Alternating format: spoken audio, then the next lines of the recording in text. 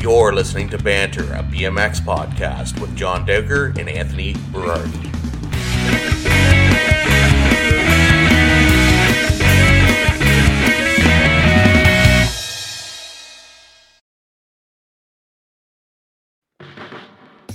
Our next guest hails from Upland, California. He was an avid BMX rider during the early 80s, participating in racing and then got into freestyle. He was also interested in photography from a young age, with black and white images being his preferred style. Talented behind the camera and a world-class skate park in his hometown, he documented 80s BMX with some amazing images. He would go on to produce a zine called Tricks and More. Content in the zine was of his friends and also some huge names in the early days of our sport. Greats like Mike Dominguez, Eddie Fiola, and Martin Abareo. After sitting in a box for decades, many of these images have come to light for the first time in his book Concrete and Smog. We'd like to introduce author and photographer Bill Batchelor to the show. Welcome to the show, Bill. Welcome to the show, Bill. Thank you for having me. Happy to be here. Yeah. It's going to be fun. Oh man, I was so stoked to get your book in the mail because just like reading through it brought back a flood of memories and some of the images and the scenes of Upland like brought me back to like, you know, pictures I saw and BMX Action and BMX Plus and yeah, so it's a great book. I recommend it highly. Yes, agreed. Thank you. I love it, man. I love it. It really brought me back too. That's part of the whole process of doing this. It was a complete time capsule for me, and it was a kind of an adventure I went on for the past year and a half. So, Bill, take us back to like how did you get into BMX? What was it like? You know, what was the time frame? That sort of thing. Let's go back to the beginning.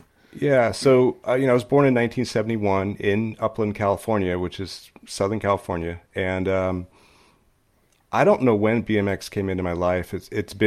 It was part of it as far back as I can remember. I touch on it in the book. I know we all had older brothers. I didn't have an older brother, but my friends did. You know, they rode BMX. They were probably the mid 70s, kind of late 70s guys. We all rode bikes. It was motocross pretty early on in terms of the type of bike. I couldn't tell you exactly when we switched, but it was probably late 70s. And the magazines like BMX Action, Action Now, BMX Plus were all part of that as far back as I can remember. I mean, I know as a kid I would go to the supermarket with my mom and I would grab that magazine. You know, it took a few years before I actually could afford to subscribe, but BMX and that whole culture goes all the way back as far as I can remember. So let's say age 9, maybe. 8's probably a little early. 9, 10, definitely for sure. And like most kids, we were running around on our bikes all day outside, jumping off stuff, getting into trouble, just outdoors all day on your bike. And that was our life. And being in Southern California, it was there. There were racetracks all over. And so I don't know. It goes all the way back. So did you actually race, Bill, or did you, you just wanted to race? I know when we talk about it in Canada back in the day, we didn't have any tracks. We looked at the magazines. We wanted to race, but there was nothing to race. So we got into jumping and then ultimately into flatland and freestyle. We had Sandaraska Park. We did, but how many times did you race there, John? Once. Once. No, I think it's interesting. Southern California, like you're talking pre-ET, right? And ET, yeah. I think, really exposed BMX to, well, certainly myself, and and you guys were doing it before, but I think it was kind of documenting that Arizona. Well, it was filmed in Arizona, but it was California. It was kind of a Hollywood thing, right? And you're one of those kids. For all of us, ET changed the game, and I was it came out in 1982, so I was 11. We were already doing the stuff. Was it 82? Is it that far 82. Back? Oh, wow. Okay. Yeah. There's those scenes where they're jumping down the terraced hillsides where they're building the housing developments. My whole neighborhood was like that. Just south, the block south of me was a long slope, and they terraced all the lots, and we jumped it constantly. And that's sort of, we lived that ET life. Sure. In terms of racing, yes, I did. I don't know when I started. It might have been 82. I definitely raced through 83. Did a fair number of tracks in the Southern California circuit: Norco, Azusa, San Bernardino, Chino, Pipeline eventually added a track. So if we back up a little bit, I grew up in Upland, California, which is the eastern edge of LA County, kind of inland as at the time it was sort of the gateway toward the desert, and now it's pretty built up past there. But the Pipeline Skate Park was in my hometown, and in 1982, in order to kind of keep the doors open and draw more customers, they took out part of the park and installed a BMX track. And I know I raced there quite often. So I would say I raced probably for 2 years. I don't know what started it. I was doing other team sports, soccer and baseball and that kind of thing, but they were getting boring. And once I started racing, it took over, and I dropped all the other stuff. But it was just hard to get to some of the far-flung tracks, like in Chandler, Arizona, and places like that. So at this time with Upland, when they put in the BMX track, you still couldn't ride the park yet, could you, with your bike? Was it strictly skate, the actual park? You could, and I don't know exactly which year it switched over, probably about 82. So, to go short history of skateboarding, it peaked out in the 70s, and they built all these parks, and by the early 80s, skateboarding was pretty dead. It just, I don't know what, it died off. It's cyclical like a lot of sports. And a lot of parks closed, and there were 2 or 3 remaining by the early 80s, and Pipeline was one, and Del Mar Skate Park Del Mar Skate Ranch down in San Diego was the second. The Pipeline made the decision to allow bikes in there, which was very controversial, obviously, and around the same time they put the track in. But what it did is it brought renewed life to the park, and all these kids started showing up with their bikes.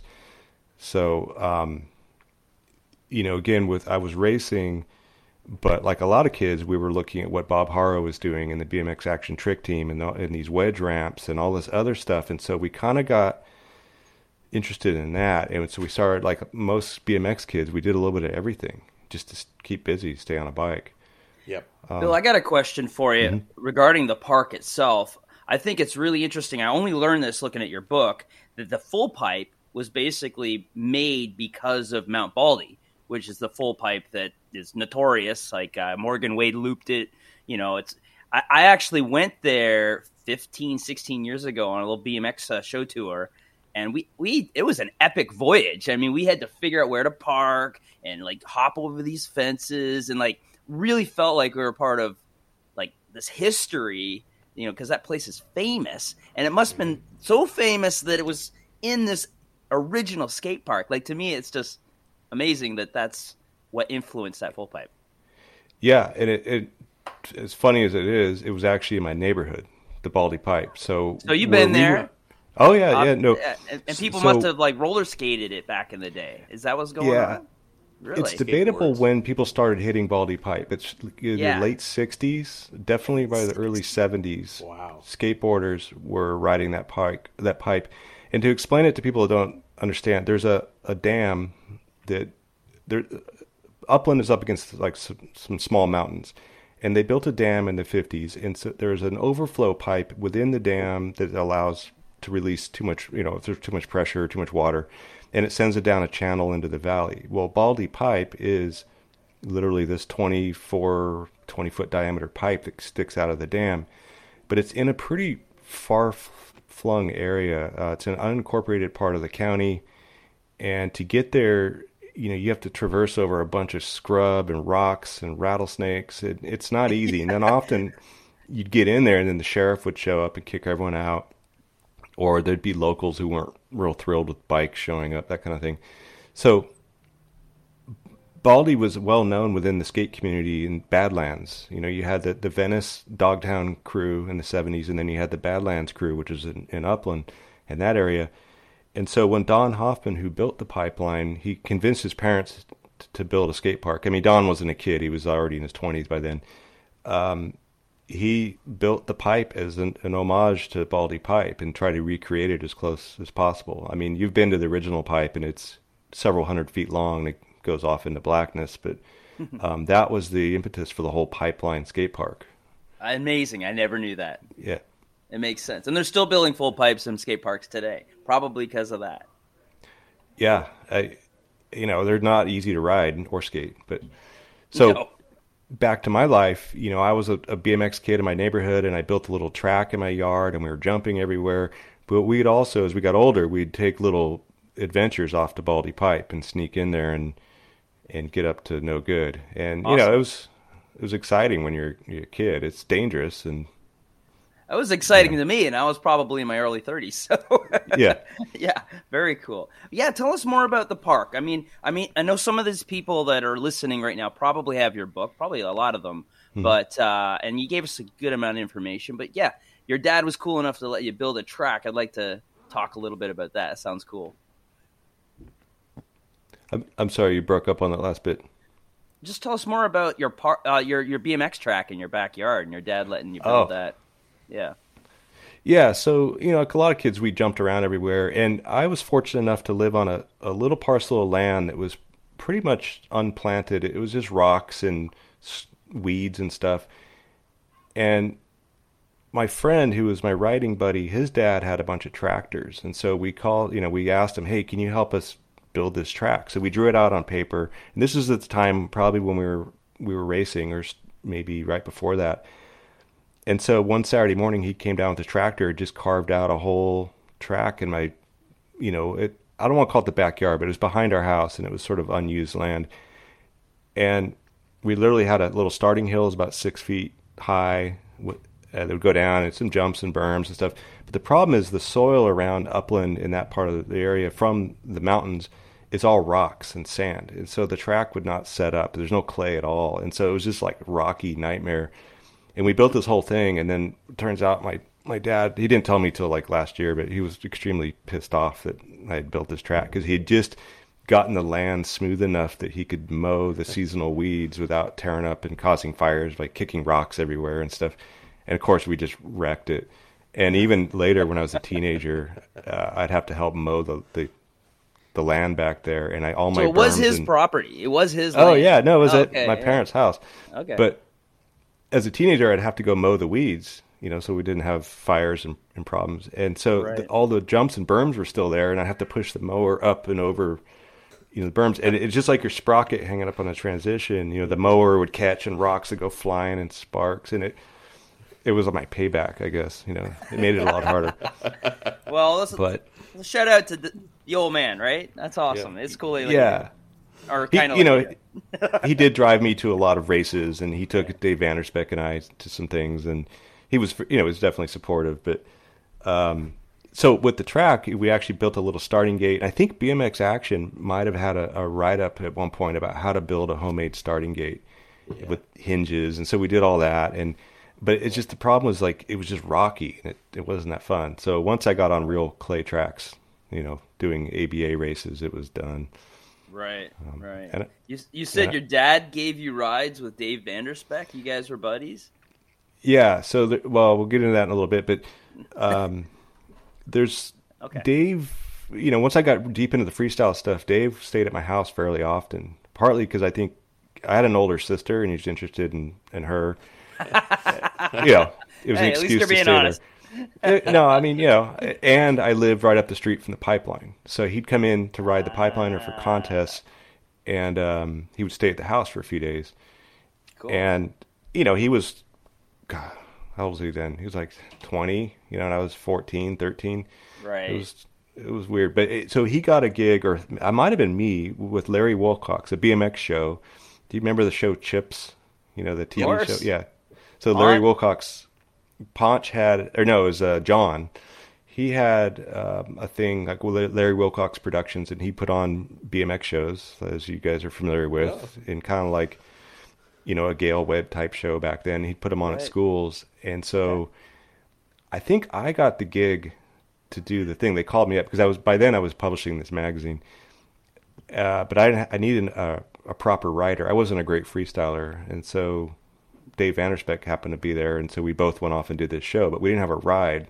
So my dad had to take a day off from work, and we put our bikes on the back of his Cadillac, and he drove us off to some elementary school in San Bernardino, and we did a show. So it's the one time I've ever done a show. You did it with Dave Vanderspeck. Yeah, totally. And I wasn't very good. So we're getting ahead of ourselves, but I'm sorry. Yeah, he's a very interesting character to me. So yeah, he was a great guy. Yeah. Cool. Wow. You got it. So, yeah. So, what were you riding back then? What was kind of your first BMX bike, and then maybe your first real BMX bike? Because a lot of us started with crap and worked our way up. I honestly mostly had crap. My parents were very supportive, but they weren't rushing out and buying top end bikes, for me. So I'd look at those red lines hanging on the walls at the bike shop, and I never could get one of those. But probably earliest would be like a Webco, base model Webco, and then I did get a Race Inc. about 1982, that the sort of anodized red and gold one with the gold accents. I don't know what frame it is anymore, but so I had that, and that was my pride and joy. And then eventually I got a CW when I was doing a lot of racing, and I think that was a hand-me-down from a friend who then switched over to a GT. I got his CW frame and fork, and I raced that, but the parts were all kind of mixed bag. Hodgepodge. Yeah, I would get a little bit of money here and there, and I'd get, like most kids, I'd go to the bike shop and I'd get some pedals or maybe a new brake lever. I never had, like a top flight bike. But I think what most kids learned is you could get a lot done with just whatever you had, and it was all about effort and ingenuity. At the end, I did have a Skyway TA that Dave gave me. I traded him. I ran him an ad in my magazine, and he gave me a bike in exchange. So it was an ad for his Curb Dogs group to sell stickers and book shows or whatever. So he sent me that. All my bikes are gone. I have no original stuff. I sold them all in the mid-'80s, unfortunately. Yeah, TA would be cool to have today, for sure. Yeah. So yeah, like a lot of kids, we just sort of made do. Once freestyle took over, we had to figure out how to convert these race bikes into freestyle bikes.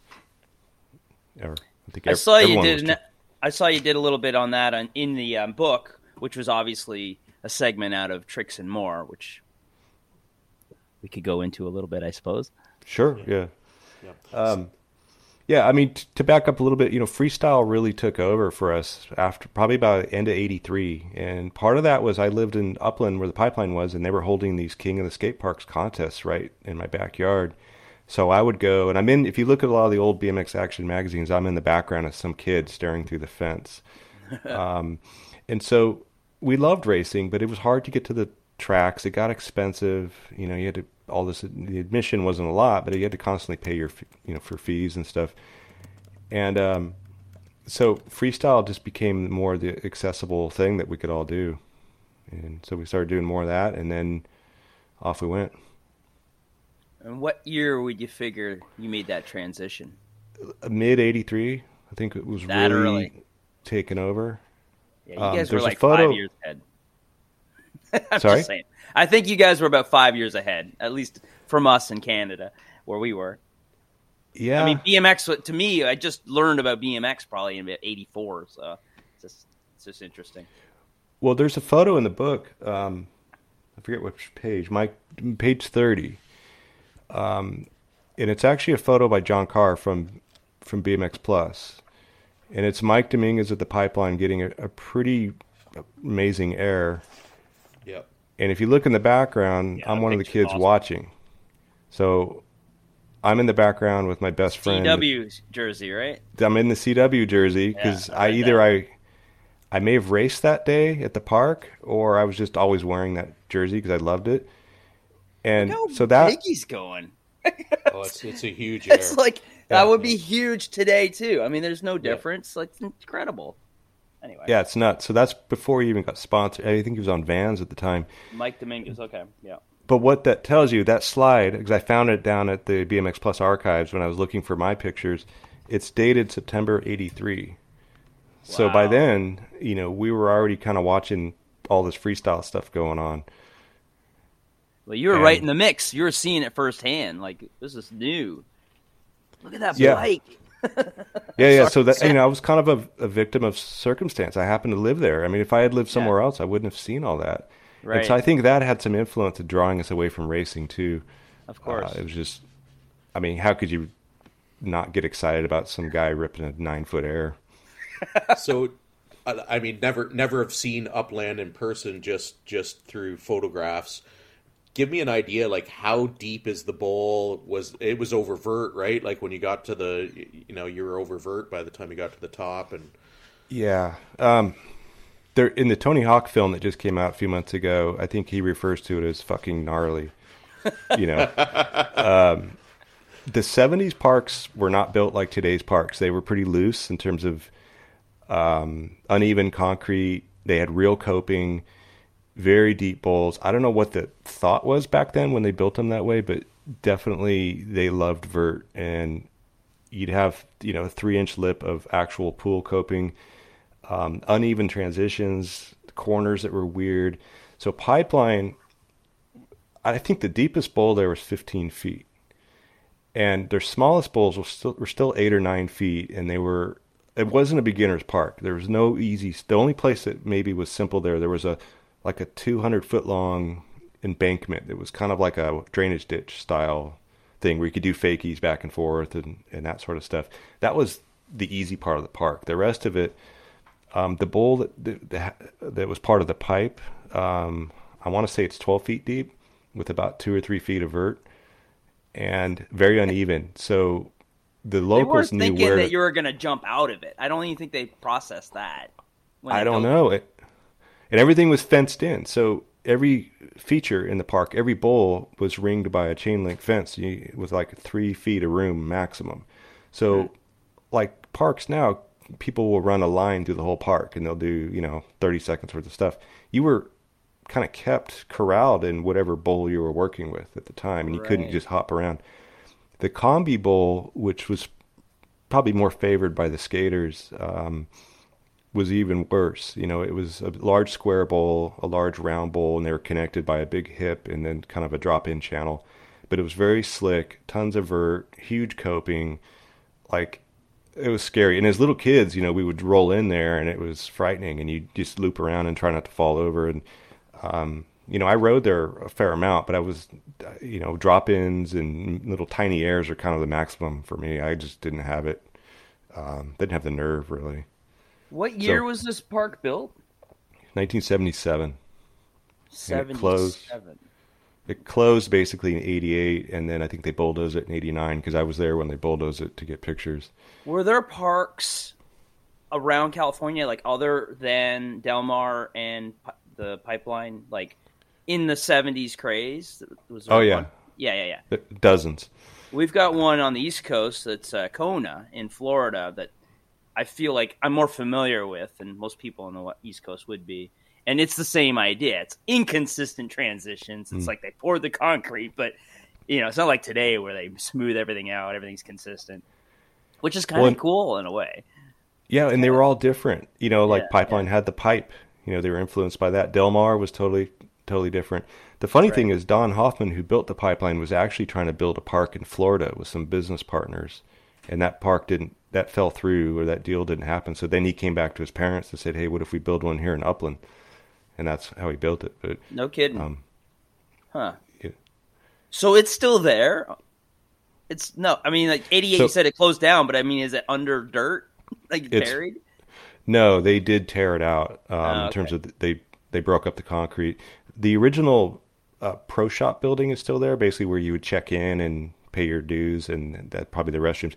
That is still there, and the Hoffmans still own it. And in fact, inside of there, he's got all of his archives of stuff that he's collecting for, I don't know, a movie or something. But the rest of it was turned into an industrial park. Okay. I was there actually about 2 months ago, just looking at it. Yeah. All good things come to an end. What was the first contest that was there? I don't know if it was King of the Skate Park, or was there like something pre-King of the Skate Park?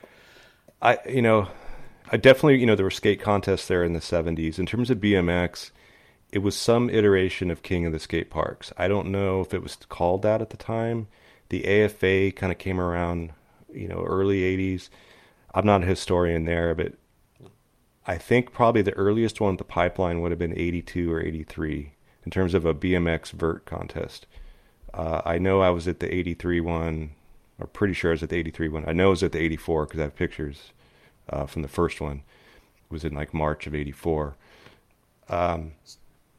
So bring us back to that 83, 84. I mean, they may get jumbled up in your memory, but who were the key riders in those contests? And we may know them now, but were they known back then, or were they still all unknowns? Yeah, I mean, by then you had Eddie Fiola was decently known. Ted Emmer, Mike Dominguez was in there. Donovan Ritter, Brian Blyther was riding in them. He in the earliest ones, I don't think he was in the 83 one. By 84, he was riding for Huffy. And he rode there. Mark McGlynn, I'm trying to think of 84. This is Blyther? Blyther, you said? Blyther, yeah. Right, there's a good photo of Blyther, I think, in your book somewhere. I remember one of the first magazines I personally was able to buy was the September 85 BMX Plus with Hugo in the full pipe, like just right up there, you know. Cool. Amazing picture, amazing. Yeah, I was there. He was fun to watch, and I just actually ran into him a couple months ago at the old school reunion. I hadn't seen him since I was 14. I'm 51 now. It was kind of wild to say, hey, Hugo, do you remember me? But Hugo, you know, yeah, he was there a lot of the early ones. I think I'm missing some names, but some of the flatland guys like Woody Itson, and they didn't really ride the parks a whole lot. They raced, they did flatland.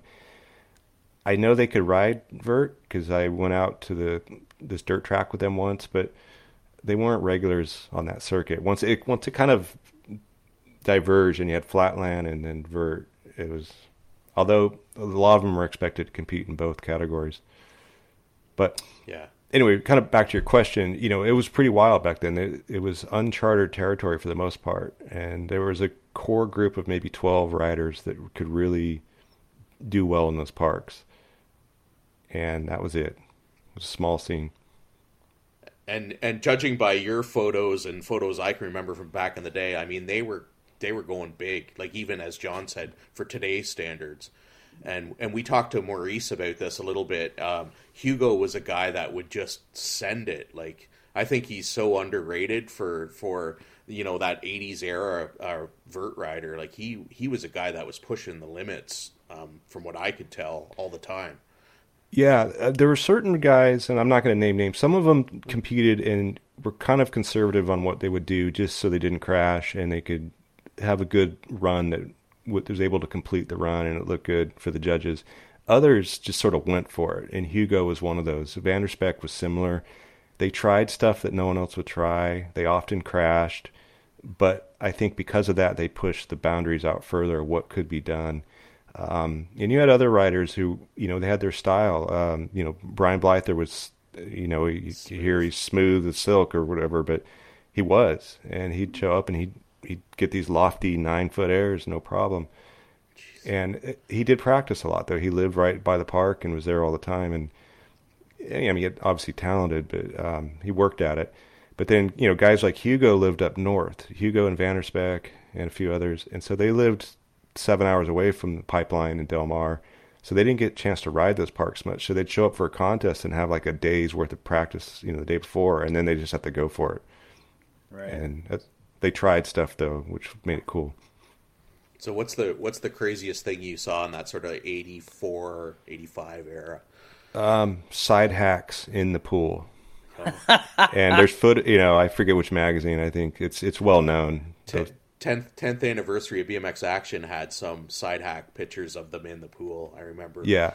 Dale Perez, and I forget who else was part of that. But that pool is nuts on just a regular crappy 80s 20-inch bike. But you take a side hack in there, and that was crazy. I mean, I've seen it all. What's funny, when I went and did this book, I was thinking about all the crashes that I witnessed, and there weren't that many. I don't remember injuries, really. I don't remember people getting concussions. You know, for as dangerous as that stuff was, somehow it worked out. You know, and I asked Don Hoffman, who owned the pipeline, I said, you know, how often did you have broken bones there? And he said, oh, we had like broken wrists once a day. You know, it was fairly common. But I don't remember it in BMX. I remember a few heavy bails, but I don't ever remember an ambulance carting anyone off. I mean, this is great, but it was really dangerous. You know, I mean, then again, you look at what guys are doing now, and it's really nothing. But What's interesting to me is that you're showing the pictures in your book of guys going every bit as high as dudes do now, and there's only a handful of guys that ride BMX that can actually go big. I mean, I would say like 1% of BMXers can actually boost a quarter where you're really impressed, you know? And you had a handful of guys doing it out there. And it's just interesting that, on shit bikes, too. 30, 40 years ago. I don't know, how old is this, 80? That's like 40 years ago. Yeah. And, it's amazing to me. Well, and I think you were going to ask me at one point, you know, what was Mike Dominguez like as a rider? And he was he was a really nice guy. Him and Brian Blyther were really good friends. They still are to this day. But those stories of Mike showing up and hand tightening his wheels and kind of slapping a bike together and then going in the park, they're all true. Like, I don't remember. Show up at a practicing. contest, pedals just loose, do the contest, put the bike back in the bag, and show up at the next contest, put it back together. That's what I heard he was doing. Yeah. And he's still awesome. He's still awesome. Yeah, and he just, you know, I think there's some talent, but he would just show up and ride. I don't remember, you know, because I lived in Upland and I was at the Pipeline all the time, you'd see people coming in and practicing. Eddie Fiola was there all the time. I think he even left his bike. He had a spare bike at the pro shop just to leave it there so he could ride when Blyther was there a lot. So they did practice. But I don't remember Mike really taking it that seriously. He just had it in him. He just did it. Talent, right? Oh, wow. I saw him at the old school reunion in Cologne, Germany. And, him and Wilkerson and Blyther. And they were all just throwing down, and they're all like in the mid-40s at that point. So, like, I can only imagine how, 30 years earlier. Yeah, I mean, I think Mike was 15 at the time, 16.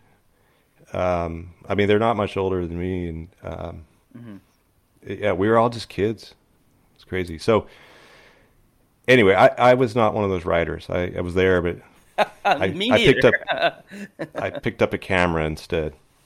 Yeah, well, we're glad you did, man. Yeah, so let's touch on that. What got you into photography? And I know you explained some of it in your book, but for the audience, what got you into photography to start?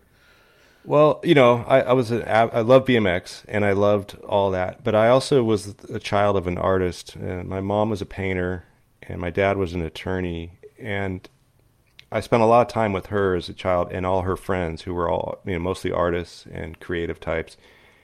And I don't know if that had much of influence on me or not, but I was always a creative kid. I was always doing projects. I was always building stuff, just doing things. I wanted to make films for a long time. And so before I picked up the camera, I was doing a lot of Super 8 films, and I did stop motion animation.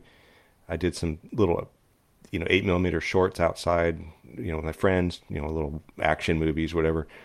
And that's really what I wanted to do. So that might have led into picking up the camera as photography-wise. Like most kids, this might even be before your time, but we had the little 110 Instamatics. You get like the little snapshot camera. And so I got one of those, and I started taking pictures of my friends riding their bikes, jumping, just doing kid stuff on BMX bikes. And then I took it to the Pipeline King, the skate parks, and took some pictures there. And something stuck with me where I just really enjoyed it. It's so kind of tied to this around the same time, a friend and I decided to make a little BMX fanzine.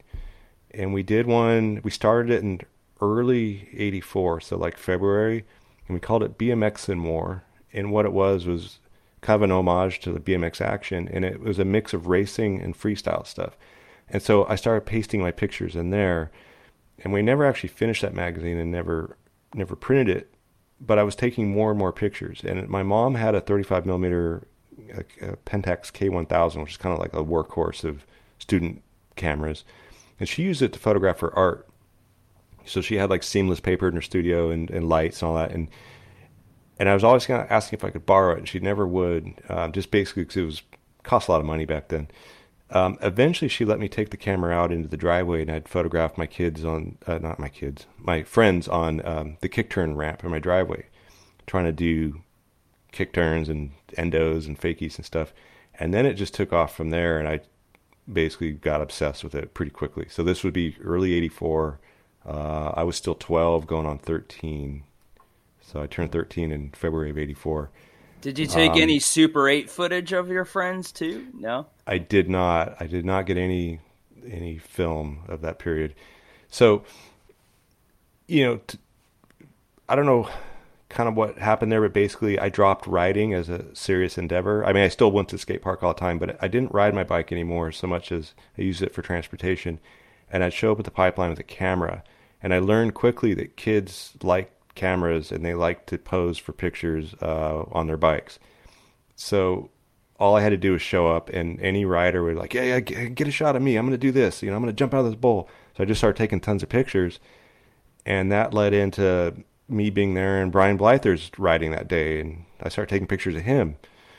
And somehow I got really good pretty quickly. I mean, I had an eye, I guess, and I maybe picked that up from my mom. I mean, she taught me the basics of composition and, painting, and I was around that my whole life. So, started taking pictures constantly, and then I got obsessed with wanting to develop my own film. And so the father of my sister's friend had a darkroom, and he showed me one afternoon how to develop film. And so then I started using his darkroom on weekends, and then it went from there. Wow. So like that's got to be something with a camera like that, because that's an expensive camera back in the day, but that's not like top end by any means, right? And you're taking action shots, which I've never shot 35 mil film, which I've got to imagine is more difficult with that kind of equipment. Yeah. So when I had the little Instamatic, the problem with that one, it was just slow, and by the time you push the shutter, you kind of miss the trick. So by shooting a lot of pictures of my friends jumping out in the orange groves and things, it taught me how to kind of watch the arc of a jump or the arc of a flatland trick, or when and get the timing right, because I had to be a little ahead of it, because when you push the shutter on this thing, and by the time there was a lag. So, and I started doing the 35 millimeter stuff. It was the same thing. It was all timing. And composition, I think, came naturally. So either I had a good knack for timing, or I figured it out early on. And so I used my mom's camera, and then eventually, I think for my birthday, I got my own 35 millimeter camera. And it was just a basic Canon T50, which in 1984 was like a consumer level semi-automatic camera. Mm-hmm. And then it just took off from there, and I was just taking pictures constantly. Most of it was like local kids at the skate park. And then once I thought about publishing kind of a fanzine, I needed an excuse to go to the contest and take pictures. The other thing that helped me early on is because I was a local at the pipeline and I knew the Hoffman family who ran it. Because I mentioned earlier, it's all fenced in. If you weren't riding, you weren't allowed behind the fence or inside the fence. And because I knew the family, I talked them into letting me shoot inside the fence, which changed everything, because then I was right there with the riders, and that normally wasn't allowed for visitors.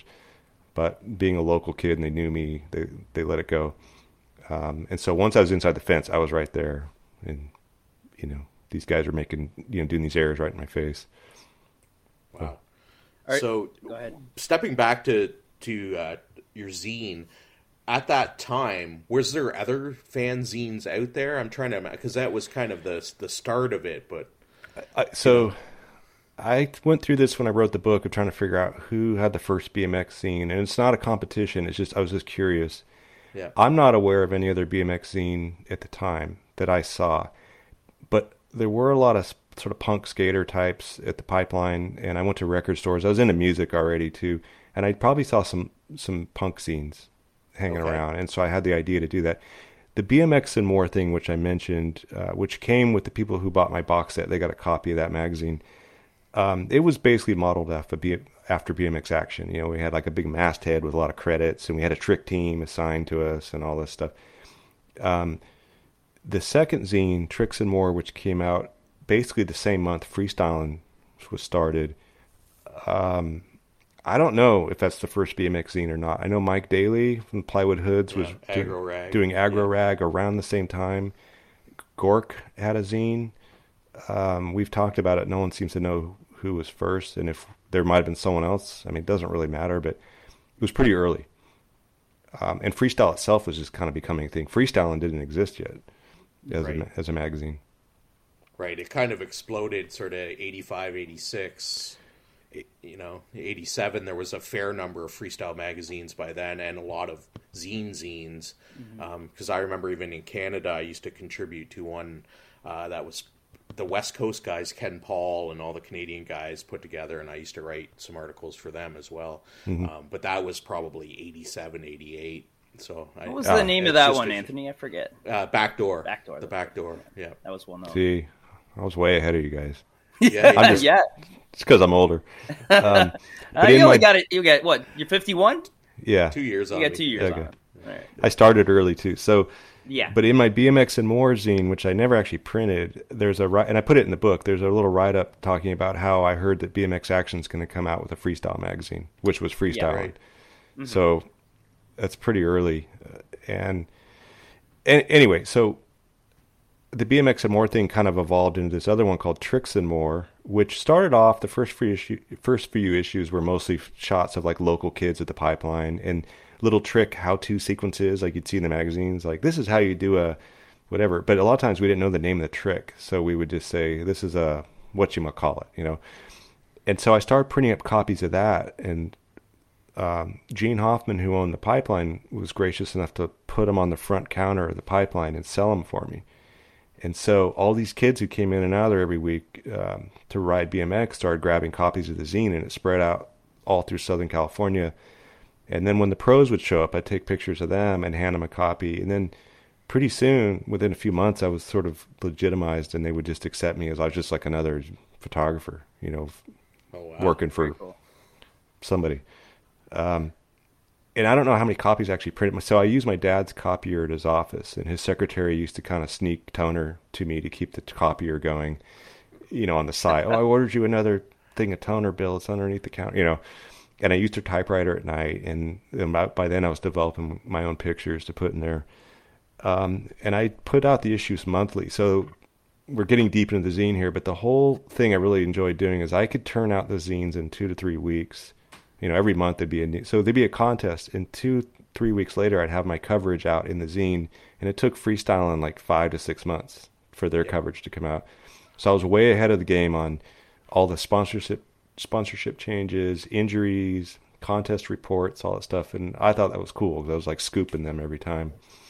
Yeah. So did you have a distribution, I remember with the zine I contributed to, they had a distribution list where you'd send a couple bucks and they'd send you the zine in the mail or whatever. Did you have that type of thing, or was it all local?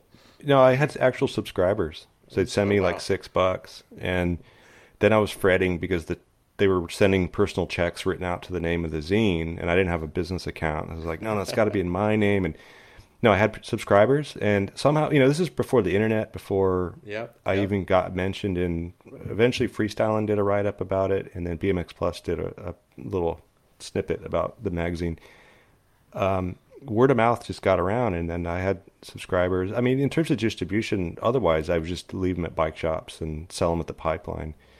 So it got around, but it wasn't like you had a big cartel website you could order it from. Right. How many episodes did you? I did 8 of them. Issues, yeah. 8? 8 issues in a span of 12 months, basically. And then I did a second bigger zine after that. Okay. So for the younger people in the audience, 30 or younger, there was no desktop publishing back then. It was all copy paste, put it in the photocopier, make a copy, add a layer. Yeah. No email. I did take it pretty seriously though, and I started getting, halftones done on the photos, like the little dots, so it would print better. Yeah. I eventually used typesetters to help, make it look more professional. Now, my whole goal was to become a professional magazine. I took it really seriously. And there's a page in the book where you'll see I sent copies to all the bike companies every month, shaking them down for ad money. And then there's a page in the book, same page, where Lynn Caston, who owned Redline, was at the pipeline. And I shook him down for $30 to run an ad in my magazine. And $30. He didn't do it. He didn't but I tried. It. Cheap bastard. Yeah. But John Carr from BMX Plus was there, and he wrote about it. And he's like, yeah, this 13-year-old kid is trying to shake down Redline for ad money. And I would send these every week to Haro, or every month to Haro, Skyway, all the companies with my little ad rate card. And it was pretty funny. It's in the book, but it's $4 for a quarter page ad, and for $2 extra, I'll design the ad for you. But I did it, and eventually I did get people to advertise, and it led into some other things. Do you do any of this kind of work now today, Bill? No, I work in the wine business. Oh, wow. Interesting. But okay. I did continue with zine publishing up through college. I did, after I left BMX, I continued on publishing pretty, not large, and we do like 5,000 print run sizes of a tabloid zine. I did that. I can obviously continued with photography for a long time. But, you still do punk photography? Zines. Not professionally and not seriously, but in the last year or two, I've started shooting again. You switched to digital? I'm fighting it. I am doing both. I do have digital. We can get into that, but I dated a photographer, and I remember she was pro film, but the digital is just so practical, Yeah, it's a reality. I do both, but so anyway, yeah, we're getting ahead of ourselves, I think. But oh, sorry, I do that. I'm terrible about that. No, it's good. Don't get me going. I'll take us off left field. If I'm happy to give you kind of a little background on how the book came about, or how this all. Yeah, unless you have. For it, yeah. Nope. So, go for it. We've talked a lot about these early days in BMX, and this continued on for a while, and we can keep talking about that period. But by the end of '85, I sort of burned out from all this publishing that I was doing, and it was just too much pressure. And I started high school, and I was getting more and more into punk rock and music and going to shows and stuff. And so I just dropped it all and walked away in '85. And so from 1985, take out 1988, because I did come back to do some work there. BMX was archived in my life, like up until end of 2020. And so all those photos I took just sat in a box in my garage, and it was labeled BMX stuff. And I never touched it for decades.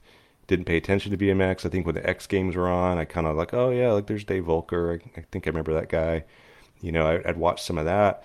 But other than that, BMX was gone. And to some degree, photography has been gone for 20-something years. Once I was raising kids, all my stuff was stolen in the late 90s, all my cameras. So I kind of lost interest. So at the end of 2020, I was in kind of a dark place, just COVID, all that stuff was going on. It was just in bad time in the U.S. Politically. There was a lot of, ugliness.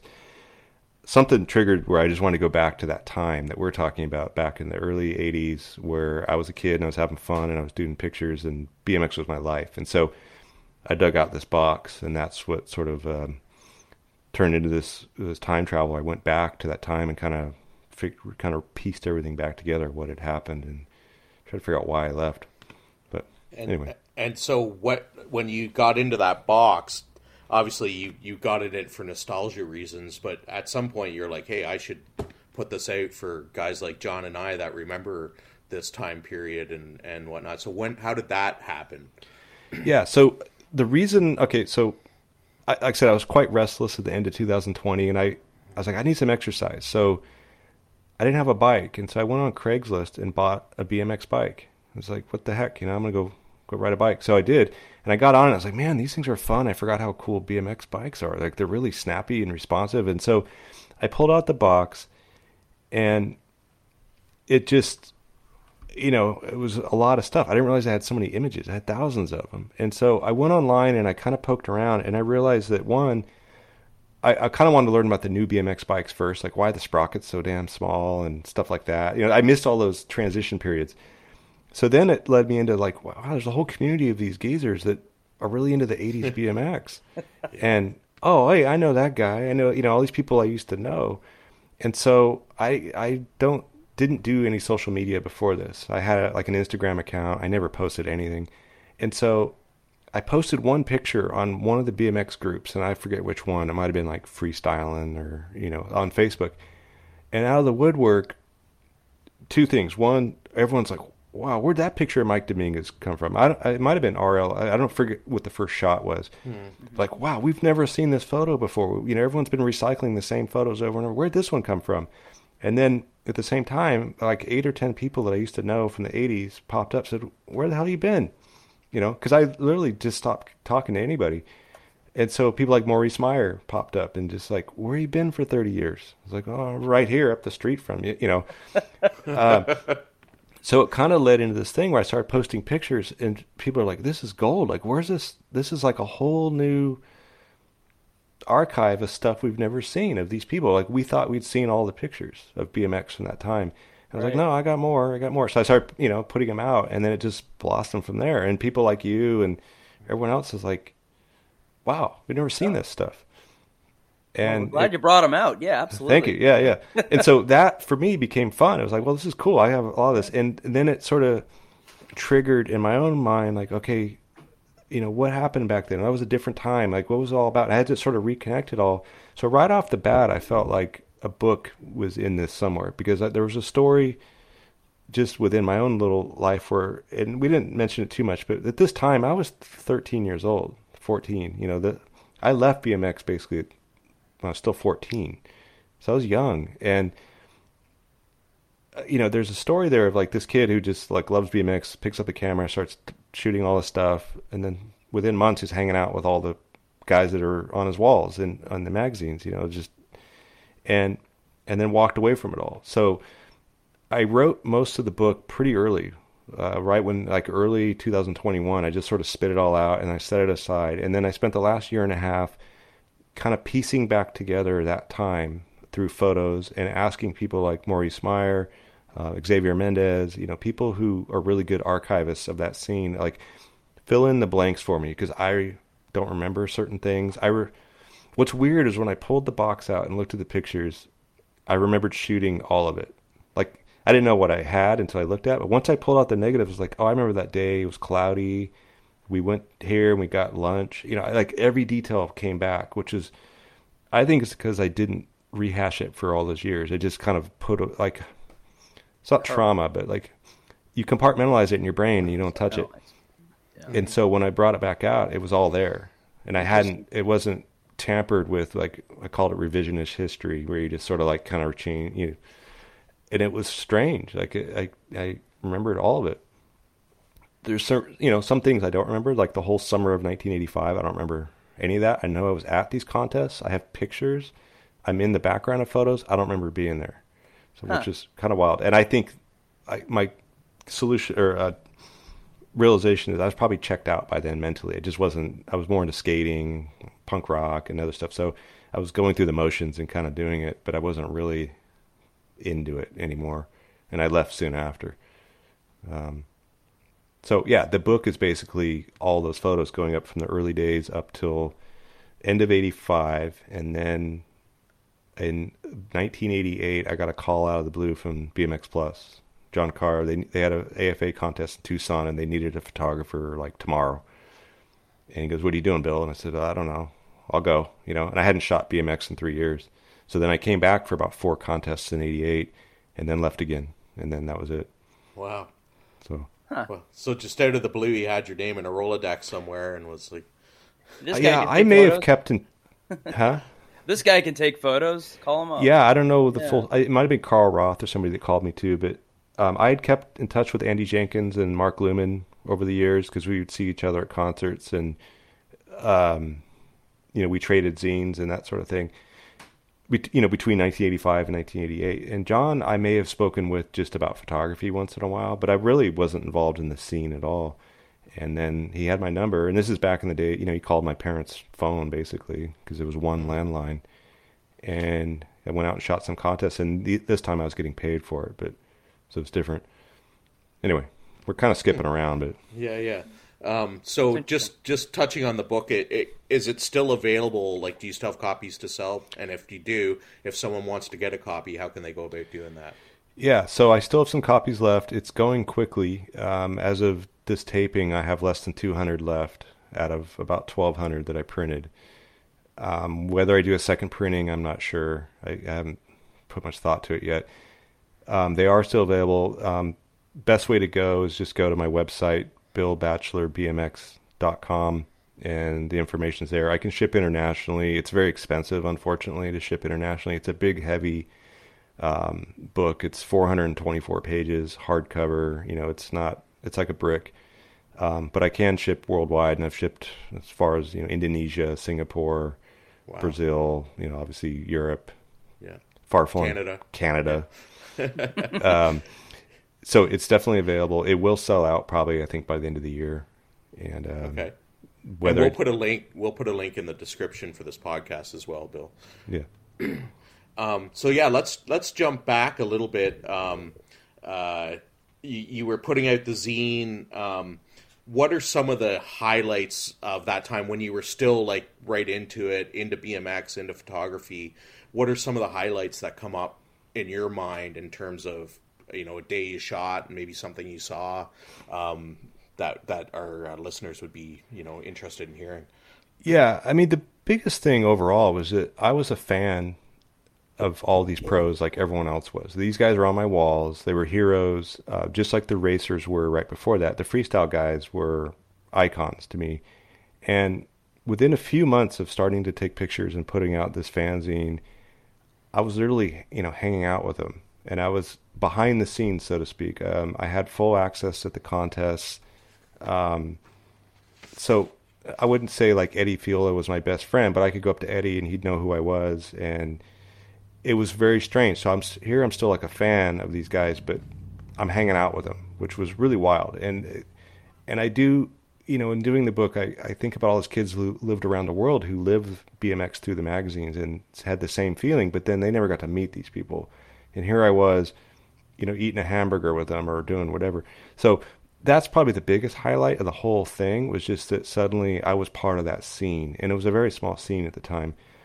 In terms of the events, I think the early AFA contests really, obviously they set the tone for the future of freestyle, but the King of the Skate Parks was cool, but it was, it was limited. It was like one pool. It was like a one-day thing.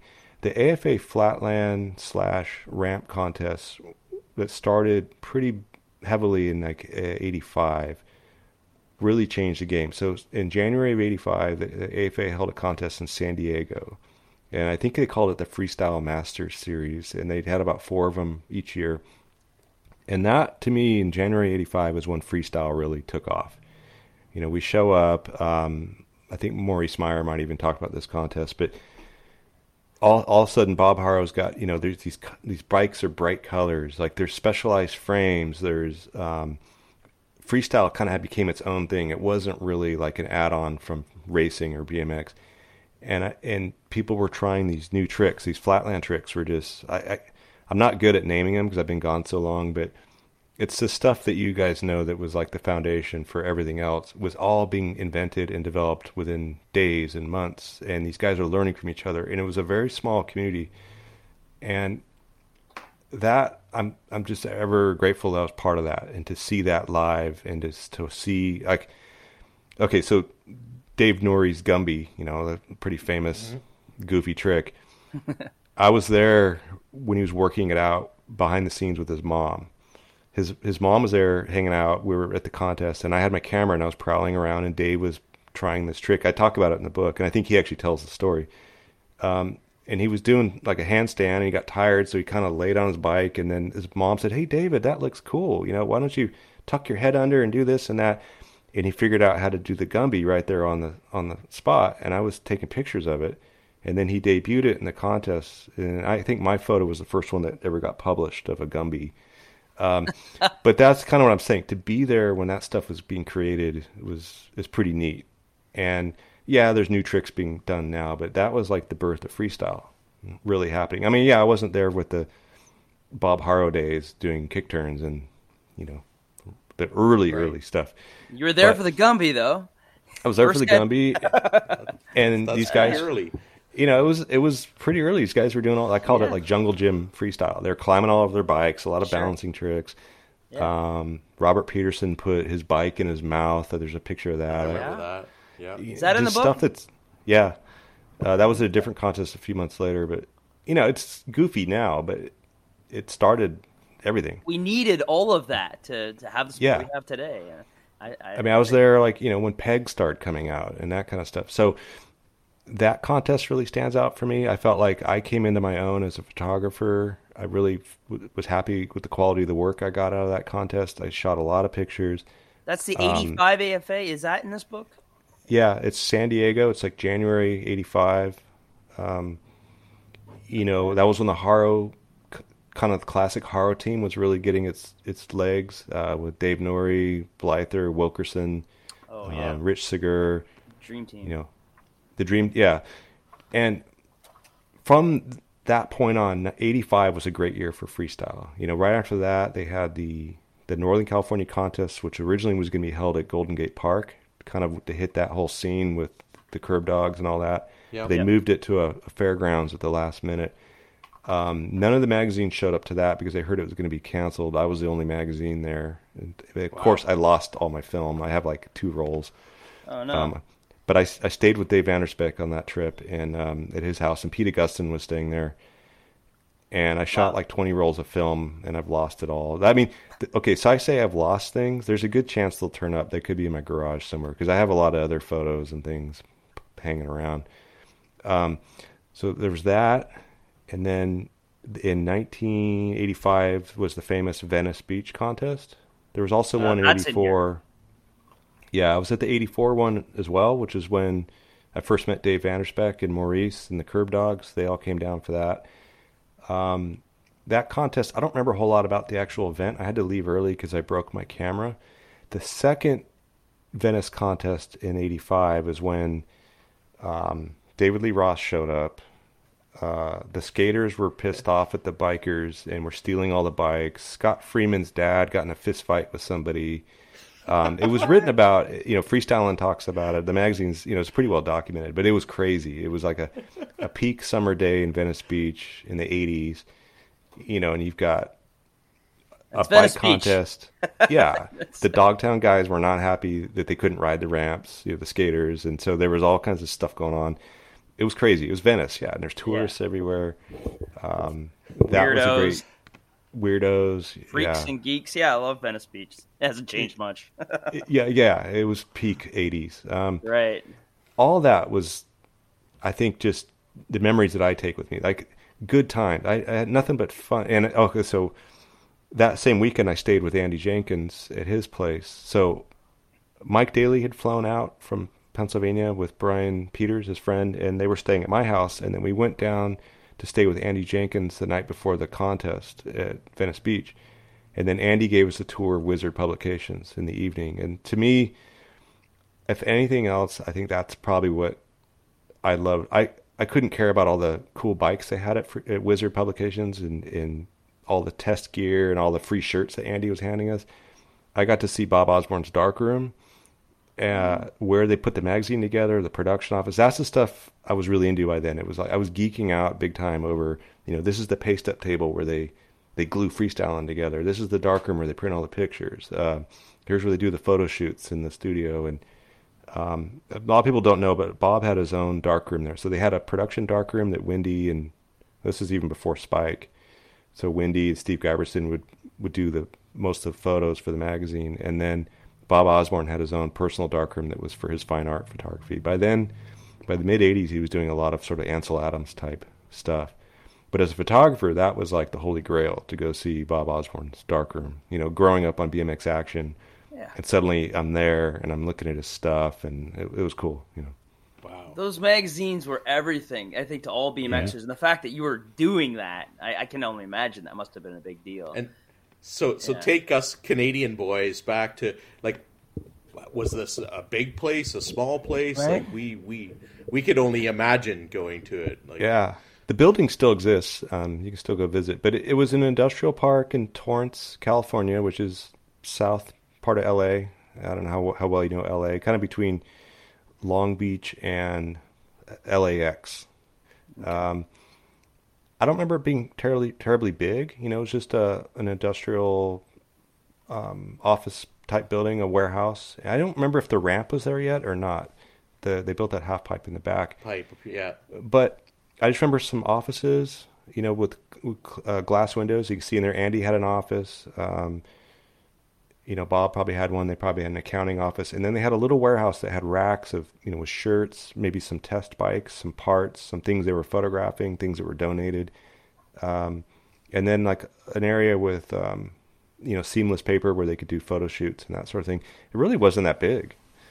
But yeah, like you, it was the mecca for BMX, and I couldn't believe I was looking at it. I feel like we're missing out today not having a medium like a magazine that we can all kind of go to and just look at and see what's happening. Like, it's all spread out now. Everyone's got their own thing going on, and so it's like you could be riding BMX and be totally unfamiliar with this guy's doing, but he's also riding BMX, and it's unfortunate. I feel like I miss that just tangible magazine type of thing. Yeah, it was definitely the glue that held BMX together, and I'm sure skateboarding was similar. You needed that print media worldwide to kind of pull everyone in, and obviously England had their own magazines, and there were some other things going on, but I went up to the Frogtown BMX event a few weeks ago, and I was talking to the people that own the BMX Action magazine trademark now, and there's definitely ideas going around of what could be done to get a print media type project back. The problem is just print media is dead in some ways, and it's so costly to do it. And how do you do it? And then who do you appease? Is it for the old guys? Is it the kids? Yeah. And there's a guy. I feel too that nowadays people want everything for free. I can go on YouTube and watch it for free. I can go on Facebook, watch it for free. And instantly. They don't want to, shell out for a subscription or whatever. And honestly, that was some of the biggest feedback I got from the book. I mean, besides specifics about the book, but the fact that there was something tangible to read again and some new kind of BMX history to hold on to and flip through pages. And actually, I really I don't read much fiction myself, but I like holding a book and actually looking at pictures. I don't like staring at monitors all day. So I know people have some ideas. I don't know how feasible it is. I want to shoot a little plug to the guys that do Heavy Pedals magazine, and I don't know if you've heard of them, but they're they're putting it together, and they've got advertisement. It's basically a magazine, BMX magazine. So they're people trying to make it happen. It's cool. Yeah, I have a few copies of that, and then it was the Challenge or Challenger was the other one. Came out a few years ago, the newsprint. I'm all big. I mean, a big thing when I left BMX, I got really into punk zines, and I have thousands of them still in my garage, archived away, and I don't know what I'll do with them. But I loved publishing, and I think it's sorely missed in a lot of industries. I mean, not just BMX. I think people are clamoring for it. And I don't think it's just old people. I think I call us old, but I think younger people would appreciate it too. Having something tangible you could read. I think people are tired of looking at their phones. So I agree. Yeah. So yeah, let's say, 84, if we're going backward, there was definitely a lot happening, but freestyle was just kind of like finding its way. By 85, it really took off. It became a sport, and I think bikes were selling like crazy. It sounds like you guys kind of stepped in around that time. Yeah. And I know 86, 87, there was a lot of contests that I didn't go to because by the end of 85, I was out. I think 85 is really when it took off. And I agree. I'm glad I was there, and contributed to it to some degree. When freestyling came out, it legitimized freestyle, I think, in a lot of people's minds. And I think you're right, 85, it just took off. Yeah. That magazine changed everything. Yeah, it legitimized it because, if you look at the later issues of BMX Action right before freestyling came out, they're trying to feed it in there, but then they were torn. They could only do so many pages of freestyle, and so the coverage was very minimal. Once they devoted a whole magazine to it, you could get, a lot more coverage. The problem was early on it was only quarterly, and it's funny. I hadn't looked at BMX magazines in a long time, and I went through some of them while I was working on this book, and I realized that there's only like 30 pages of content in each magazine. The rest is all ads. But the ads were just as important. I mean, that's where people learned about stuff, and they studied them, and they, created the culture, and it's all important. But it's amazing how little content really is in those magazines. And which was fun for this book, because if you go back and look at the coverage of some of these contests I'm talking about, there might be 5 or 6 pages devoted, especially BMX Plus, because they were still doing a lot of race coverage. There's only 5 or 6 pages written about it, or photos. And I have enough photos for like 20, 30 pages. I mean, I think that San Diego contest, the full spread that I put in the book is like 25 pages, and it's mostly photos, but I have a lot more that I haven't shown anyone. You know, there's still more there. The other thing that was fun about the book is I did new writing that was about kind of reflecting back on what happened, or maybe the linear events that transpired. But I also included a lot of my original writing that I wrote back in the day from my fanzine. So there's excerpts from the fanzine mixed in. So you get my original scene report from the contest when I wrote when I was 13 about who crashed, who did first, who should have gotten first, didn't, you know, all that stuff.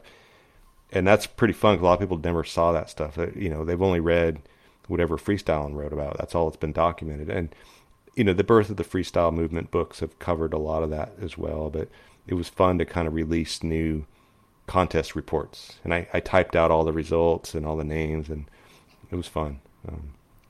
So there's a lot of history in there. If you're a BMX nerd, that book's loaded with history. And I admittedly haven't gone through everything. I've flipped through all of it and read a lot of it, but there's like a lot in here to read. This is going to take me a while. It's pretty jammed. My wife was, you're putting too much into this book. It's too you know, just make a photo book. And I kept telling her, no, it's got to be more than that. It's got to have more into it and to make it worthwhile for me. So I did my best to cram it with a lot of BMX history. And we touched on earlier in my zine, I wrote over three different issues. I wrote a story about, you know, how to convert your bike for freestyle. And that stuff I think is gold, because it's like, well, these race tires don't work well on ramps. You know, use these tires and try these pegs. And there's only 2 handlebars that are made right now for freestyle. But I heard that Haro's going to have a frame and, you know, stuff like that. Yeah. I was reading some of that. It's good stuff. It's a total. I just sent copies of the book and all the fanzines off to the BMX Hall of Fame for their library, for the museum. Oh, fabulous. To part of their collection. So that's kind of neat that I got my stuff in there. You know, it's part of history. Bill, was this an investment to produce this book? I mean, these are beautiful books. Yeah. So, thank you. It was very expensive. So if you've been following what I've been doing for a while, I was selling prints early on of some of the original pictures, and, you know, scanning the negatives, selling poster size prints to people around the world. And I did that for a while, and that did 2 things. One, it helped raise some money to kind of feel like there's a market for this. And it also built up my audience in terms of an Instagram following and stuff. So once I got to a certain threshold, I felt like, okay, I can do a book. I think it's feasible. But out of principle, I really wanted to make sure I was pretty close to having the book done before I did a pre-sale. And back in June, I finally got where the book was close. And I had a deadline. I wanted to have it done before the old school reunion, which just happened in September. I launched a pre-sale and was blown away by the support. And, you know, a lot of people worldwide pre-bought a book, which basically financed the project. There's no way, I got 2 kids in college. There's no way I was going to, the whole thing cost me $28,000 to do, which is a lot of money. And that's a lot more than I figured. Yeah. Yeah. So the pre-sale got me past the halfway point. And so I felt confident to do this. And I had to pay the printer basically half the money for them to even reserve the print time on the press and order the paper. Front. I had to do it up front. And so I'm very grateful for the people that supported the project, because without them, it was essentially crowdsourced and crowdfunded. And without them, I couldn't have done it. You know, I'll be okay at the end.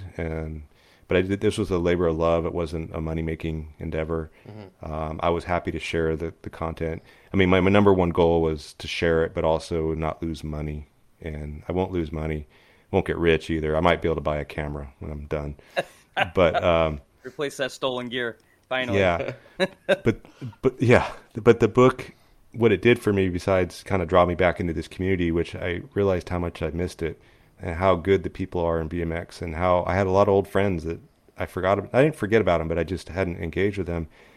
Brought me back into the fold. You know, I've since been to 2 old school BMX reunions. The one last year was really funny because I hadn't seen most of these guys since I was 13, 14. The last time I saw Mike Dominguez and Brian Blyther, as of a year ago, was when I caught a ride in their mini truck after a high school party. They were in my neighborhood at a high school party, and I ran into them. No one knew who they were. And I'm like, oh, it's Mike Dominguez and Brian Blyther. And I had my skateboard and needed a ride home. I'd probably been drinking some wine coolers or something stupid. So I threw my skateboard in the back and got a ride home in the mini truck, Mike Dominguez's mini truck. And that was probably late 85, maybe early 86. That was the last time I saw those guys. And then I've since seen them. But so the old school reunion was cool because it was like I'd grown up. They've all been hanging out for 30, 40 years. And I went from a kid to some 51-year-old. So that was fun. But that's been great. I went this year as well. I've been going to this Frogtown event. I went to the Bob Osborne Society. I don't forget what they call it. The tribute thing they did in June. That was amazing. That was kind of like closure for me, like to come full circle to BMX and see Bob Osborne be honored for all that work he did. Is that I wouldn't have been here without him, John Carr, these sort of pioneers for photography. So it's been a fun process. It sort of reinvigorated me creatively, and I like being around BMX again. I realize there's no money in this, in terms of a career, that kind of thing, but I get to meet people like you guys, and that's what's been fun. It's very social. Yeah, Indeed. for sure. Indeed, yeah. And John, you've drank some of those Wildberry wine coolers back in the day. Yeah, I was kind of notorious for the old wine coolers. The Sarasotas in Canada, right? 0.05%. Woo! Oh, yeah. Oh, yeah. Anyway, we won't have to go there right now. So what are you up to now, Bill? You said you're in... Oh, go on. Yeah, tell us more. Well, no, I was just saying, that was the last time I saw those guys. I did come back in 1988 as a hired gun. So BMX Plus called and said we need a photographer. So I did go to some contests, and that, before we get into where I'm at now, but that was neat because then it was like a whole new crop of riders. I missed 1987 and 1986. So when I show up at this contest, I caught a ride out to Arizona in the Vision Streetwear van with a bunch of young guys, Dan Hubbard. Hubbard. He's still yeah. Mm-hmm. And we rode out there, but all the way out on the road, and during the trip, it's like a 6-7 hour drive. I was like, okay, who are the new riders? What are the tricks they're doing? What are they called? Because I was totally out of it. And they go, well, there's this new kid, Matt Hoffman. You got to keep an eye on him. He's pretty good. Yeah. And so I ended up in Tucson. I had lunch at a Burger King with Matt Hoffman and some other people, and they said, yeah, this is the guy you got to get pictures of. And so it was weird. I kind of, over 2 years, a lot changes in a sport like this. And those years, a lot changed. Yeah. There's a whole new crop. A lot, yeah. All these new guys. I mean, you had Brian Blyther, and I think RL was at that event, but he didn't ride.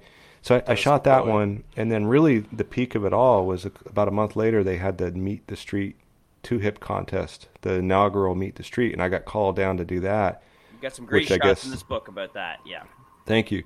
When I started putting these photos out, I started slapping up a few pictures of that, and people are like, oh my God, you have photos from the Meet the Street. That's such an epic event. And I said, really? I don't remember. I just showed up, took pictures. I didn't realize in retrospect that it was kind of the first street contest. It was a changing of the tides, really. Yeah. And street rules BMX. It's like 90% of what's happening these days. Yeah.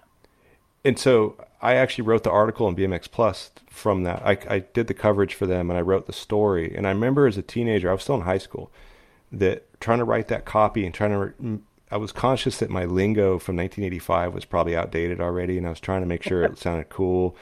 And I don't know if they re-edited the copy after I turned it in or not, but I read it again this last year, and it's actually fine. It's pretty good. But I remember being really out of touch. Like, the pictures were easy because I never stopped taking pictures between those years. I was doing a lot of photography, but so that was the easy part. It was just showing up and like immersing myself back in the scene. And then now you got Spike Jones is there and Mark Luman, and it was a whole Eddie Roman, right? Yeah. Some great photos here. Craig Campbell. I love that it's like they're using freestyle bikes, and at this point, it's like they're kind of become street machines. They're setting them up with straight cables, and they're getting. I don't know. It's just like everything's evolving at this point, and everyone's took off their uniforms, and this is kind of identify with this era, and so does Anthony, because this is kind of when we really like, whoa, let's do that. Yeah, it actually redeemed itself. I mentioned that in the book. It's sort of when BMX became cool again, and it was a pretty epic event. I didn't know that a year ago when I first started looking at these pictures. Someone had to tell me it was an epic event. But in retrospect, yeah, you can see. And guys like Dave Vanderspeck were ahead of the time in terms of trying to ditch the uniforms and bring in the anarchy to BMX. Is this Chris Moeller here in this little photo up here on page 384? How cool is that? Fakey wall ride. Yeah, and then that's is that Grosso? Craig Grosso. Yeah. Yep. Wilkerson. And it was weird because Craig Campbell was there, and I think Craig did the first wall 540 or something like that at that event. Yeah. But I remembered Craig when he was just this kid that, he's a little older than me, but he'd come over from England in 85 or 84, first time to the U.S. And now I think by now he was living here and doing some other stuff. But it was just, a couple of years went by and suddenly these guys are adults, and it was wild. Was Grosso the guy that rode the vert ramp naked? Yep. And he kind of got blackballed after that. Literally? Or Literally, yeah. Yeah. And so that's what's been fun with this project. It's sort of, I get to relive that history that I missed and go back through it, and people... I mean, you documented an amazing contest, for sure. Sorry, I just keep saying it, but it's... Yeah. The cool thing is I have a lot more pictures I haven't shown yet. So some of them I'm saving for a new edition of Dom's book. I'm going to contribute if he uses any of those. If not, I might do kind of just a zine or something to get them out, just because there's no reason for me to hoard them. But so I shot that contest, and then about a month later, there was one in Huntington Beach that was similar, a street contest, but it was put on by the AFA. It was called Stonehenge. It wasn't as cool, and I think but it definitely tells you that's when it was switching to street style riding. Right. And then in early '89, I shot the King of Vert finals in UC Irvine, which was actually the 1988 finals, but it was held in January of '89. But that's where you had, Matt Hoffman won, I think, or his first time he went pro. Rick Thorne showed up. It was another changing the guard in terms of vert. Is that the Enchanted Ramp? No, that was before that, I think. Oh, okay. I think this was an indoor half pipe. Okay. It was a Ron Wilkerson contest. But that's kind of the beginning of the big ramp era. Okay. Yeah. The two hip, yep. Ron made it happen there for a while. Because Stonehenge, I remember that was in a video, John. I'm trying to remember the name of the video. I think it was like Freestyle USA, Freestyle Now. And you had it because we watched it a bunch. I had it. I remember, and there was some kind of pseudo rock band that was part of it. And, yeah. Metal MC. They shot a video. Yeah, exactly. And there's pictures of it in there. It was pretty horrifying. I thought it was just not the scene I was into. Yeah. I was really into like art rock and indie authors and William S. Burroughs, just weird stuff. But seeing like a cheesy like Beastie Boys knockoff and Bikini Girls was just not my thing. That was there's a video of that on YouTube for sure. You can find it there. And that's what's been fun. I've been going back and there's all these videos of stuff, and I'm like, oh look, there I am in the background, but I'm like 14, and I hadn't seen this stuff. I think it's hard for you guys to understand because you've been living this BMX, I assume, most of your life, and for me to just put it away for 35 years and then come back, it's like time stopped in some ways. It's pretty wild. All this stuff in terms of BMX really happened before anything else in my life. It is interesting what you're saying, that you walked away from it and your memories are clear because you haven't had 30 years to change and I guess influence what it is you think you remember. Compartmentalized was you worded it earlier much better than I did, and I think that's interesting. It kind of makes you think about how the human brain works and head injuries. No, it was strange. It was like pure, and so I thankfully when it all came out, I wrote it all down in the book. Like I wrote most of the book last year because I want to get that out while it was fresh and the memories were clear. And so I just kind of went through it chronologically. Like I said, there's gaps, there's negatives I don't have either because I lost them or I sent them off to the magazines and they never came back. So by then I was shooting for BMX Plus, Super BMX, I think, and they were using some stuff for American Freestyler, but I wasn't paying attention. I was just waiting for the paycheck, at that point. With which, if in retrospect wasn't a lot of money, but it was cool when you're 16. And nothing, there's still pretty exciting to see your name in the masthead of a magazine on a newsstand. Yep. That never gets old. And that was the heyday of magazines too. There was Freestyle In, BMX Action, BMX Plus, American Freestyler, Freestyle, Super BMX, and Freestyle. Yeah. There was just so many magazines. Yeah, it was. Now we have none. And now we have none. Yeah. Well, and part of this process of doing the book, it's not like I'm going around and making amends, because I really did. I left with, I would say, no enemies, but I went around and revisited people. I went down to BMX Plus and hung out with John Carr, who still works there, editing Mountain Bike Magazine. I went up to Montana and visited Bob Osborne, kind of paying homage to the people that started this for me, and it was kind of neat. I've gone to these old school reunions, kind of reconnected with people. But I also relied on people in the community to really fill in the blanks. Maurice Meyer was a great asset. Yeah, because like a nice guy for sure.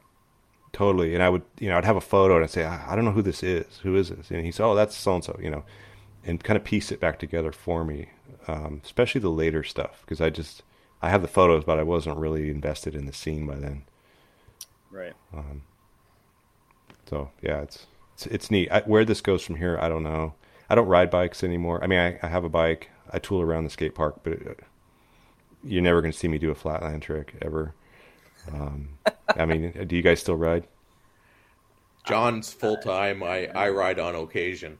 Yeah. Every day if I can. Yeah, absolutely. But yeah, I love it. What actually is interesting? I went to the Frogtown Days event recently. I don't know if you're familiar with that. It's kind of it's up in Northern California. It's a 1970s style downhill dirt BMX race. I saw the photos on Facebook. Yeah. Yeah. Oh, wow. With a side hack class. A lot of the old pros are coming out. The Stu Thompsons, Mike Miranda, a lot of the 80s kind of race superstars. Harry Leary. Yeah. But for me, it's kind of triggered even beyond freestyle of like, this is where it started. And this is cool to see the roots come back. And it kind of makes me want to race again. Realistically, I don't think I'll do it. But just kind of getting back to that, like, this is why we did this, because it was fun. Right. And I talk about that in the book, that after talking to everybody, it wasn't about the money, it wasn't about the sponsorships, it was about riding bikes with your friends.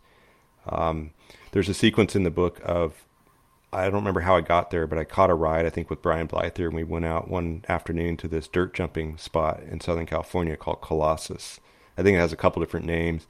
You get that in the book, Yeah, it turns out, so I went there with Brian Blyther and Mike Dominguez, and then Martin Aparijo and Woody Itzen were also there, and they're all riding dirt and jumping in the dirt. And you wouldn't think of Woody, riding, launching off dirt, or Martin, but they all started that way. Well, Woody invented the 540 apparently. So yeah, but they all started in the dirt like we did. Right, so, right. That's anyway. True. They were riding around with these local kids, and there's like these 4 magazine pros just show up, start riding their bikes, jumping in the dirt and stuff. And I asked Woody about it last year, and I said, do you remember this? He goes, I don't remember that day. He goes, but all I know is I rode every day because I loved it. I didn't care who I was riding with or where I was riding, as long as I was riding a bike. Yeah. And so I think that summarizes all of it for all of us. And that's my takeaway. We all share that.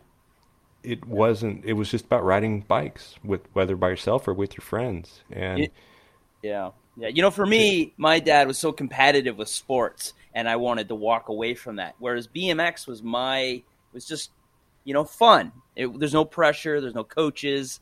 It's weird to see coaches in freestyle at this point, and I think that I share that with a lot of other people in BMX. It was new. It was like, it wasn't established. It was just fun. It was fringe for me, and just BMX bikes to this day are a piece of art to me. Just the way they're built, the way they look, especially the double diamond frames, like that to me, when I look at, I just get a big smile when I see a BMX bike, especially if it's a flatland bike or a freestyle bike.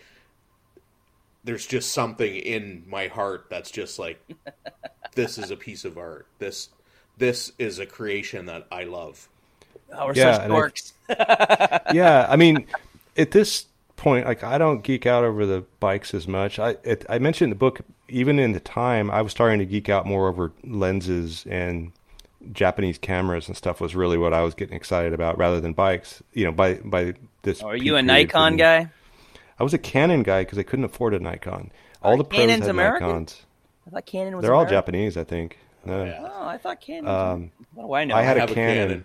I just switched to Fuji though, so for digital, I'm on Fuji now. But Okay. anyway, I forget where I was going with that. But Yeah, thanks. You can thank me for that. Sorry. yeah, no, that's fine. It's just it was a neat time, and I think you touched on team sports. Like a lot of us, we were doing team sports where you had coaches and you had to practice and you had punishment if you didn't perform well. Not literal punishment, but false occasionally. Go run a lap, Run the hill. Yeah, exactly. Yeah, exactly. Push-ups. But BMX, as you said, there were no trainers, there was no guidance. It was self-driven, and whether that's racing or freestyle, you just did it because you loved it. And skateboarding was the same way. And Sure. Oh yeah. I think a lot of kids were drawn to those sports because they were free. It was freedom to do what you want, and you could be creative. And you look at a lot of the best skaters and a lot of the best freestylers; they're very creative people. It's creating new stuff out of nothing and not giving up. So I think that was the allure. Now, yeah, I will admit modern freestyle with coaches and modern racing is very foreign to me. I went to a track last weekend and just I don't get it. It's different. Where's but that's the what old appeal? people say. Right. Yeah. You're but right. I'll Well say, put. Touche. but the crowds aren't as big as they used to be. So there's something different about it. It's just, but yeah, you see coaching and pressure and Olympics, and I guess it's all good. I don't know. I'm not that vested in it to really lose sleep over it, but Right. it was a great time to be involved in that stuff. And there was so much going on. It was revolutionary. Like you were saying, the bikes, the products were changing constantly, inventing solutions to problems they had. Oh, my brake exciting. cable's getting twisted up. What do we do? Invent something. Pegs, back then they were still using a lot of grip tape on bikes. And Yep. Platforms and yep. yeah, All of it. I'm glad I was part of it. And I mentioned in the book, but do I feel bad that I missed 30 years? No. I had other things going on. I feel like I did my time. I had my role in the industry at a pretty pivotal time. I've contributed later now with this book. I've added my, what I did. I contributed to the BMX history, basically. I don't feel like I missed much over 30 years. It just... We might have missed some awesome photos over the last 30 years if you're involved, but we will hold it Definitely. against you. Well, I must say though, because I've picked up books by Mark Noble, and I don't have Jared's book, but seeing the photos from that period after me, and obviously Spike Jones and all those people, it really is amazing to see the amount of work and the quality of the work that came out during those years, and so that was their time to shine. I had my moment, and I'm fine. I am having fun taking pictures now, though, but I don't use a lot of lights. Everyone's got tons of lights now on their pictures. Yeah. Flashes and 3 or 4 strobes set up. I don't do any of that. I'm old school. Yep. Oh. Well, What else? shout out to all those photographers out there. I'm thinking Rob Dolecki is a big name right now. Zelinsky's another guy. These guys they're keeping the faith, keep doing it. So Yeah. No, I follow all of them, and it's fun to see the work. And it's, I must say it was a good time back then. All those pros are really nice. Martin was a great guy to be around. Woody Itzen, Eddie Fiola. and there's a great segment in this book with Martin, and I know there's a lot of Martin fans out there, myself included, Brad Rose included. So, Brad, if you haven't got this book yet, you should get it. Yeah. If you have a second, I'll tell that story. So, Yeah, I'd love to. I'd love to. I mean, when the zine took off, it was wild because suddenly I was getting not the attention of these guys.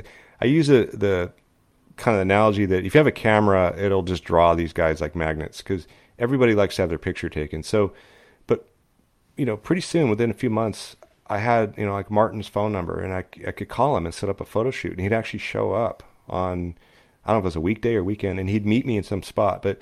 Of course, being a 13-year-old or 14-year-old, I didn't pick anywhere cool, like down by the beach or anywhere that looks nice. I picked some abandoned parking lot in Upland, and he met me there, and we did this photo shoot. And then he did all his tricks, ran around, got potentially some great shots. And then I went home and, like usual, developed the film pretty poorly. So the photos that are in the book are pretty muddy, but it's just kind of it's a lost opportunity to have some great photos of Martin, but at the same time, the fact that you get Martin Aparicio to come meet me in a parking lot to take pictures for my little fanzine was a triumph in itself. So, well, I'll look at it a little different. I see Flatlanders liking a spot because it's a good spot to ride, not because the beach is in the background. And I see photographers, let's take a picture of this Flatlander on this crazy obstacle because it's like scenic behind. I'm like, the freestyle, the bike riding is what needs to be the focal point. So that's how I look at it. So don't feel bad. No, although this parking lot I picked was on a slope, and it was about 40 minutes from his house. In that case, all right, you should feel bad. But I couldn't drive, and I just had to get him to come meet me somewhere. But the cool thing is he showed up, and and how we coordinated all this without cell phones and texts and emails, I don't know. It just happened. Yeah, how did we do it? The 172, isn't it? 14-year-old me would be really stoked to get Martin Aparicio to show up anywhere. Yeah. Right? And he's still doing it. Yeah.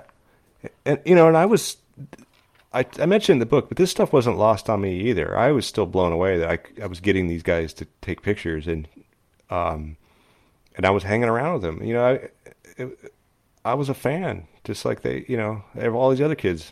I have to ask, because it just keeps running through my head, that maybe you lost a little interest because you immediately were able to go right to the top. It kind of. Yeah. I wonder if that took something away. Well, I've already met all these dudes. Maybe I'll go on. I don't know. Thing. Yeah. It's a thought. I probably could. I've mentioned it. I probably could have stayed on and become photo editor of BMX Plus, something like that. I mean, John. I talked to John, and there's a story in the book about meeting him, and he wanted me to shoot for them more, but I didn't have a car, and I was 14. I couldn't get around, and so I think the reality was I was just becoming more of a teenager, and I was just getting more interested in music and going to concerts and running around with my little skater friends and causing mischief and that kind of stuff. And I think it just, and they, they made fun of the BMX guys because of the uniforms, and they thought it was dorky. So, and you were young. You were young. Yeah. You got into it when you were younger than we were. We were probably 17, 16 when we really started getting into it. Anything, and you were done by that. Yeah. Yeah, that's sort of a theme in the book. Is it's sort of that transition between childhood and teenage years. It just that landed right in that moment, and it was short lived. And then I moved on, and that it was probably meant to be that way. Yeah, nothing wrong with that.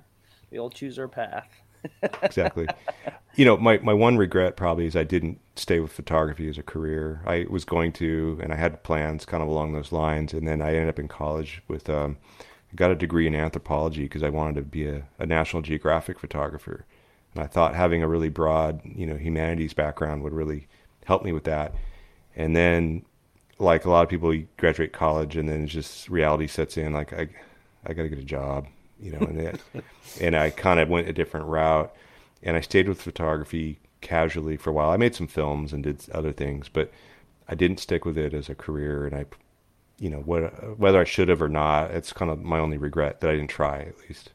And now you're in wine. Yeah, by accident. Like distribution? So, operations. So I was a winemaker for 20 years, or not quite 20 years. I started in the wine business basically because I needed a job. And where I live up in Sonoma, Napa is all wineries. It's kind of the premier California wine destination. I needed a job, and I had a friend from college that was working in the business, and he, suggested I just get a job as a seasonal work, kind of moving hoses around, dealing with the grapes and that kind of stuff. And then it took off from there. I mean, it's been fine, and it's a good way to make a living. But, you get so far into an industry at some point, it's like, well, now what? I can't change now. But now that my kids are in college, once they get out, I can kind of maybe take some more risks. But what I am doing now is I'm taking pictures again, which is important. I basically stopped for about 20 years, and so now I'm back shooting, trying to shoot at least once a week, And I started with BMX and skateboarding just because I know how to do that.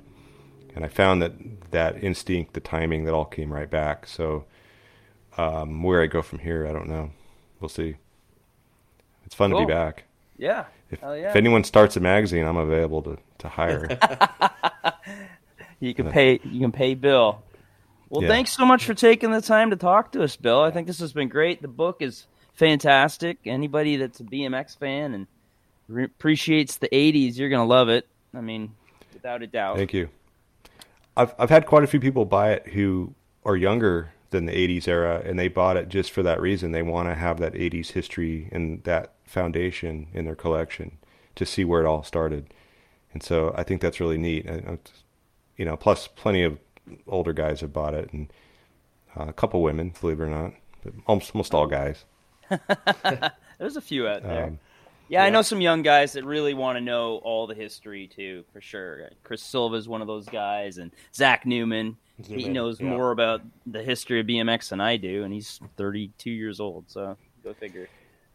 Yeah, and on another level, a lot of the pros who are in the book, or people who were there at the time that are in the book, have really come up to me and just said, this was like the high school yearbook we never had.